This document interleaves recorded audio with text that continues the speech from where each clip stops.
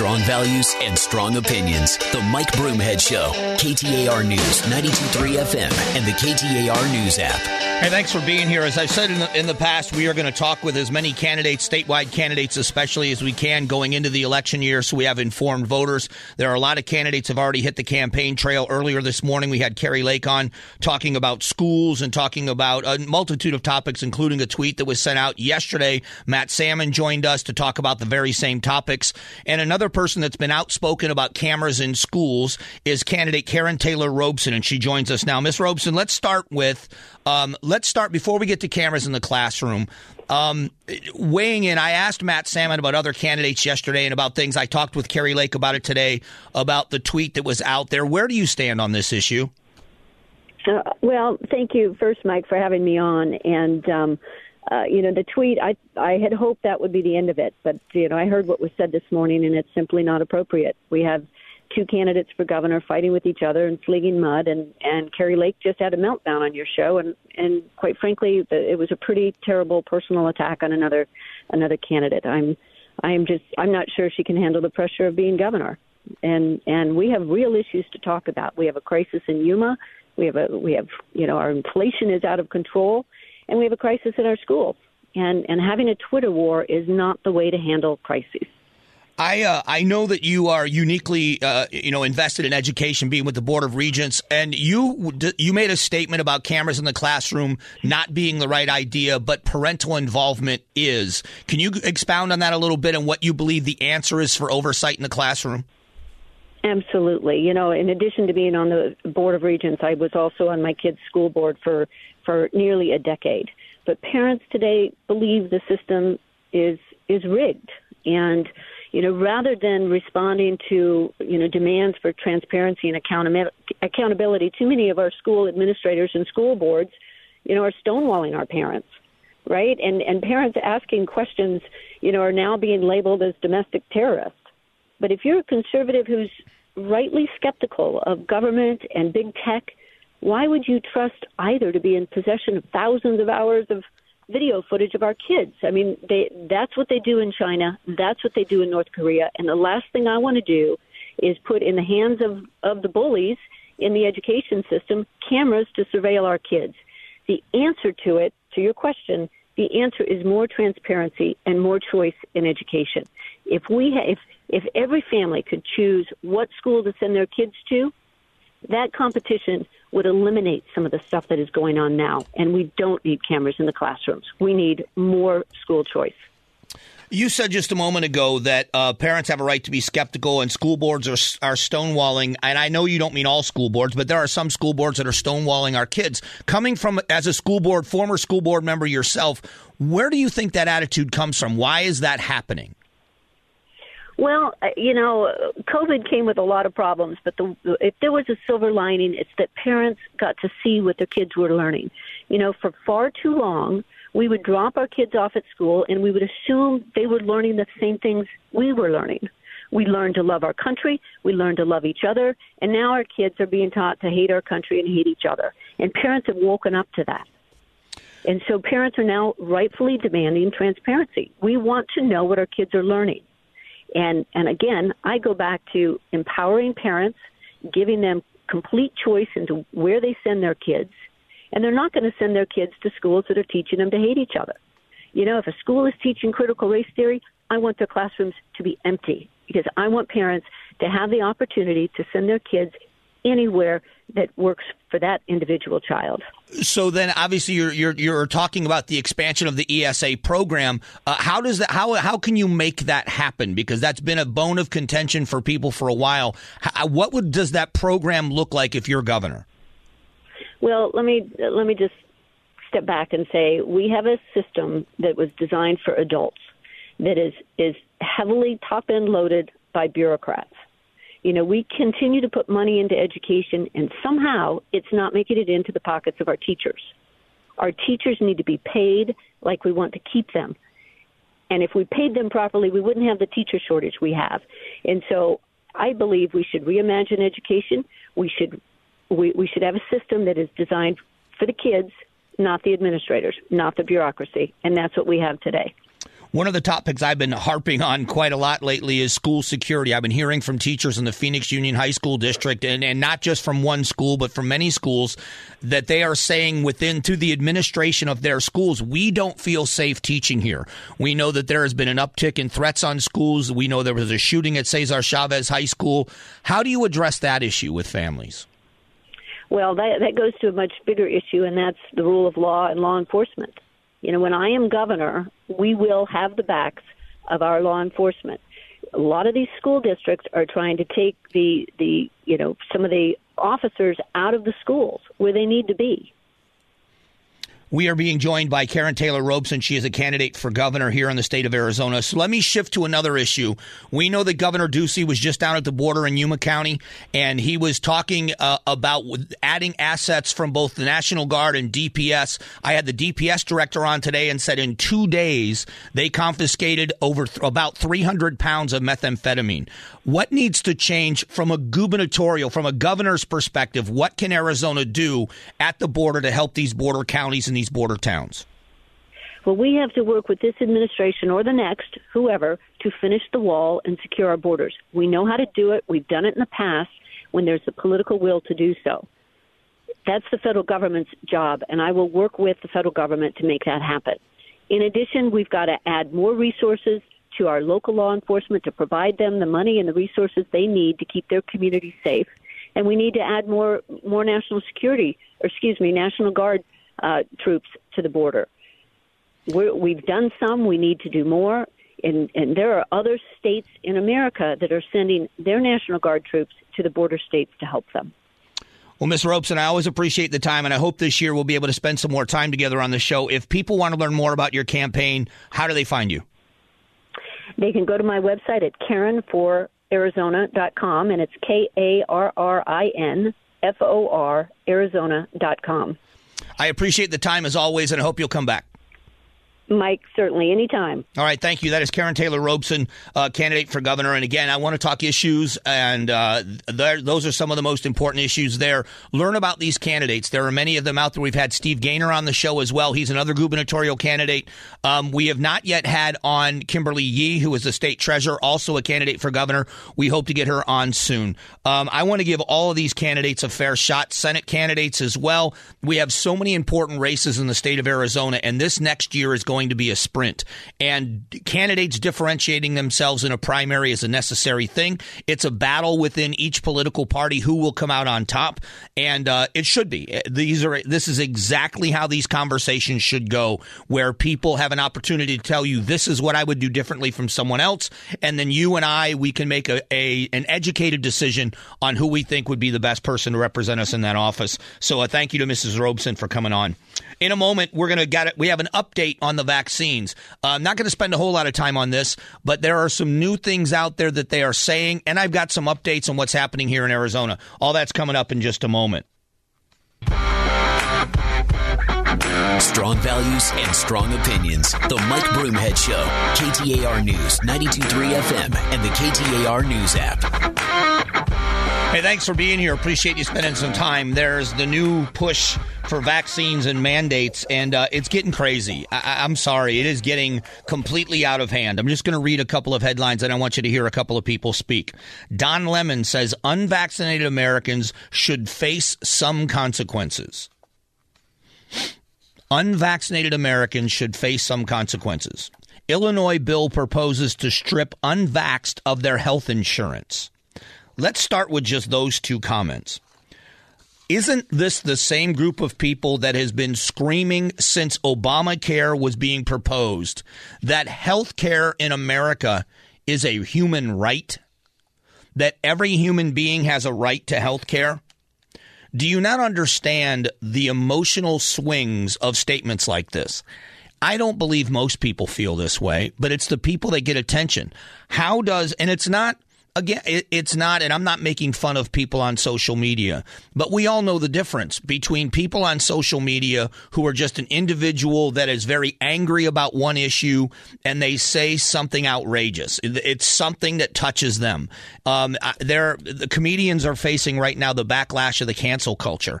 And one of the things that I find to be hilarious about it, and it's happened to me and it's whatever else, is when you do something, you can do outrageous things, you can say outrageous things until you say something outrageous to someone that it touches them personally, and then they're offended, and now you're going to get canceled. Listen, people say a lot of offensive things. I get offended, and I'll push back against somebody that says something offensive, but I'm not trying to shut them down. I got into an argument with a guy on my Instagram page over some stupid thing he said. I didn't delete his comments. I just told him he was an idiot for saying it. But this cancel culture of when you do something I don't like, you should be canceled. So Don Lemon and other people have been screaming, health care in America is a human right. Everyone's entitled to quality health care. Unless, of course, you disagree with my stance on a vaccine and its mandates, and then we should cancel you. And when I say cancel, I mean kill. You don't get health care. It is such a knee-jerk emotional reaction that is not founded in reality, and it's the problem with the debate that's going on right now. The new governor of New York, I want you to hear her talk about mandates in New York State. I've been warning. I've been saying we can't get more people vaccinated or boosted. I have to protect people, but also the economy. We are enacting a statewide indoor mask mandate unless a business has a vaccination mandate. I've been warning, if you don't volunteer, I'm going to make you. I've been warning. The idea of mandates is absurd. Should we convince people with data? I absolutely agree we should. Dr. Richard Carmona, who is advising the governor's office here in the state of Arizona on COVID-19. He was on Arizona's Morning News today and said this. I've spoken to numerous parents who are struggling with that very thing. You know, it's our most precious asset, our children, and they're not sure. They are reading a lot of information, some of it misinformation on the internet or where they get their news from. But the information we have is that these vaccines are very effective, they're very safe, and when you consider the risk of contracting the disease and being hospitalized and in some cases even getting on a ventilator or dying, that risk is much higher than any problem that you'd have from the vaccine. That is the data that they are selling people. But let me be devil's advocate and why I think the approach has been dramatically wrong. There have been almost, again, overnight, almost twice as many cases reported overnight of people under the age of 20 as people over the age of 65. There were 966 new cases of children. People, when I say children, under 20, many of them much younger than that. So under 20. So they're not all children. 966. There were 515 cases, almost half, of people over the age of 65. There were 5 new hospitalizations overnight recorded of people under the age of 25, and 0 deaths once again. Over the age of 65, 69 hospitalizations and 56 deaths. There were 93 deaths recorded overnight. Of those, 80 out of 93 were people over the age of 55 years old. Why are we not saying to every single person within the sound of my voice, if you're 55 or older, but especially if you are 65 or older, you have got to get vaccinated? Because younger people aren't listening. Younger people are still getting this virus. The highest group of spread by far is 20 to 44 years old. 1,525 cases. 1,525 cases. And far and away, 3 times the number of the next closest group. Or I shouldn't say of the 65 plus age group. It is absolutely critical that older people and people with comorbidities get vaccinated. I'm not saying that. I'm saying that should be the message from the medical experts. They are showing data, vaccinated versus unvaccinated. And so I did my homework like many of you do. This pitting one against another. The idea that any government entity, a government official, when Trump would say something, they would always say, you're not a scientist, shut up, you're not a doctor. Joe Biden's talking about it, and no one's telling him to shut up, he's not a scientist. So, going out and doing what the science says and unfiltered from politics is what I did. I went and sought medical advice like many people do when you have a decision to make. I want to see, like everyone else does, I want to see us get on the other side of COVID-19. We are seeing hospital beds fill up. We are seeing a higher rate than before of people in the hospitals because of COVID-19. I want it to end as much as anyone else. But Arizona, Texas, California, Michigan, New York, Florida, you look at these states, they've done it differently, and everybody ends up in the same place. It's bad in one area, then it's good later on after that, and we continue to have these knee-jerk reactions and fighting with each other when we shouldn't be. The most at risk among us must protect themselves. That should be the message. That should be the message.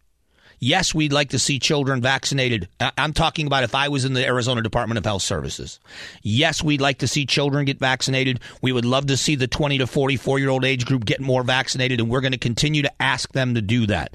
But it is absolutely critical for older people and for people with comorbidities that you are vaccinated because you are at the highest risk. And if you're exposed and if you get it, you have the best chance of hospitalization and death by far. Get vaccinated. And that's not what we're doing. We're focusing on the working class, and they're not the ones getting sick. In a moment, we had Heston Silbert, Colonel Heston Silbert, DPS director, on talking about the border and the crisis. Yuma has declared a local emergency. We'll discuss it next. Strong values and strong opinions. The Mike Broomhead Show. KTAR News, 92.3 FM, and the KTAR News app. Hey, thanks for being here. If you have not subscribed to the Mike Broomhead Show podcast yet, please do it. It's very simple to do. It doesn't matter what kind of a device you have. Apple, Samsung, doesn't matter. It is Android, doesn't matter. It's easy to do, and you'll never miss a minute of the show. The Mike Broomhead Show podcast brought to you this week by Carol Royce, Keller Williams Realty East Valley. You can get the most money selling your home for cash. Go to highestprice.com. That's highestprice.com. There is a humanitarian crisis at the border. Yuma County has declared that so that they are now eligible for state and federal funding to help with what's happening at the border. Anyone who denies that this crisis is horrible, first of all, the distraction that says we've always had a crisis at the border. That's true. There's no doubt about it. That we have had a crisis at the border to differing degrees going all the way back to the Reagan administration. There is absolutely no doubt about that. Former President George W. Bush said one of the biggest regrets of his presidency was not getting comprehensive immigration reform passed while he was president. That doesn't let this administration off the hook for how bad it is now. Yuma County is seeing huge increases in border crossers. They do not have the personnel from the federal government to deal with it. All assets in Yuma County have been strained, which is why the National Guard and DPS had to be sent down there to help and aid in what can be done in the state law enforcement side of things. But we also know that aside from that, resources in Yuma County, the 911 system, the food bank, donations have been pouring in, but that doesn't mean that they're able to keep up with the demand. The crisis at the border is A, real, and B, worse than it's ever been. And it has to do with bad policy. I'm going to say that I align myself, and maybe I'm being too bold in saying this, I align myself with most Americans in saying we honor legal immigration. I don't know of an American that looks at a naturalization ceremony where somebody is being sworn in as a citizen of the U.S. that we don't feel a sense of patriotism in saying it. I think it's a huge compliment that somebody wants to become one of us. There is a difference and a distinction that must always be made between legal and illegal immigration. And we're not making it. Everyone is called a migrant now. Everyone should be treated the same. Well, no, they shouldn't. They are breaking the law, and we should have a system that makes it easier for desperate people that can legally come here to come here. We should fix that system. There's no doubt.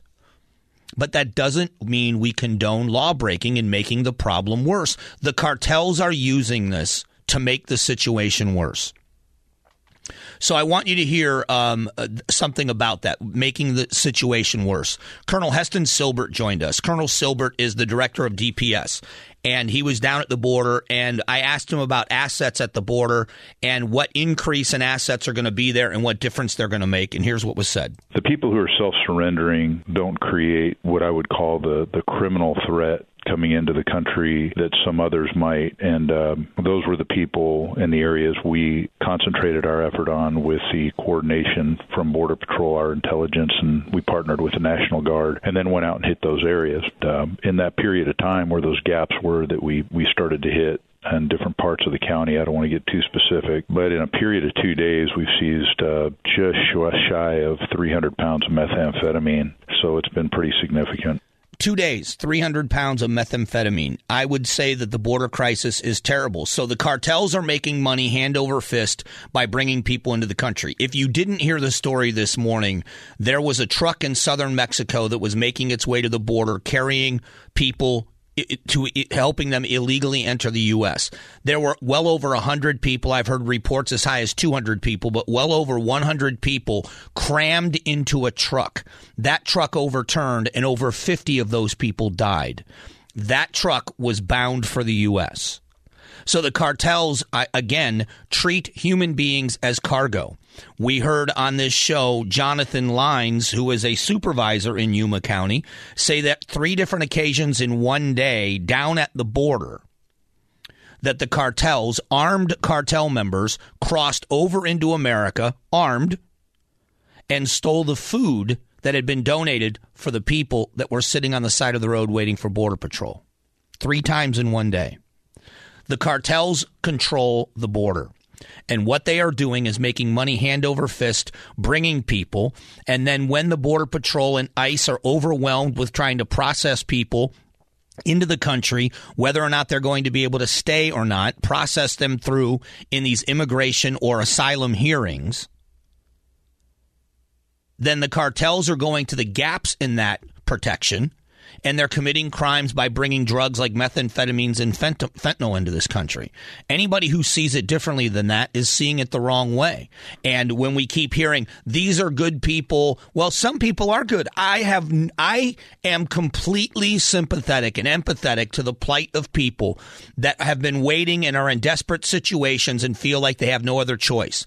But they are being mixed in with criminals. They are being mixed in, and some of them still don't have the legal right to be here. There should be a different system. Well, right now, unfortunately for the people on the politically left side of the aisle, they are in control. There is a 50-50 split in the Senate, but the Democrat vice president breaks the tie, and there is a majority in the House. So any bill that goes to a committee, any bill that gets to the floor for a vote is controlled by the Democrat Speaker of the House, Nancy Pelosi. And any bill that makes it to the president's desk will be vetoed or signed by a Democrat president. So if you want to divide things on political lines, you have got to take the heat on this one because you are in leadership and you have done nothing but make the problem worse with your policies. So that's the politics of it. And I'll argue politics all day long. But the humanity of this is looking into the eyes of people that are being preyed upon by the cartels. Then they are being stranded here. Many of them are going to be sent back broke because they've spent money they don't have with cartels bringing them here. And it's a vicious cycle. And it needs to stop. It needs to stop. One leader, I believe from Guatemala, made a statement that he talked to the vice president of the United States one time. One time. I want you to hear this. This is the Guatemalan president, but this is through a translator talking about who did more and was more effective on border control. Eso que lo digan los norteamericanos más que nosotros. I believe this is something for the U.S. citizens to state and not us. With the Trump administration, the communication was more direct. Maybe we're not in agreement all the time, but we would have a conversation and we would finally reach some consensus. The question now is, who do we speak to? The question is now, who do we speak to? The answer is no one. The vice president is just gone on this. So, put the blame where it belongs. Put the blame where it belongs. Going to talk about the economy, good, bad, and indifferent. And there's a lot of good out there, but there's also some very big concerns. We'll update you on that coming up in just a moment.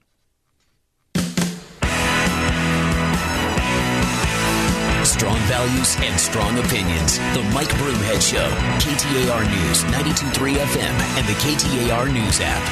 Hey, thanks for being here. Retail CEOs blast the wave of crime, and they call on Congress to take action against stolen goods sales.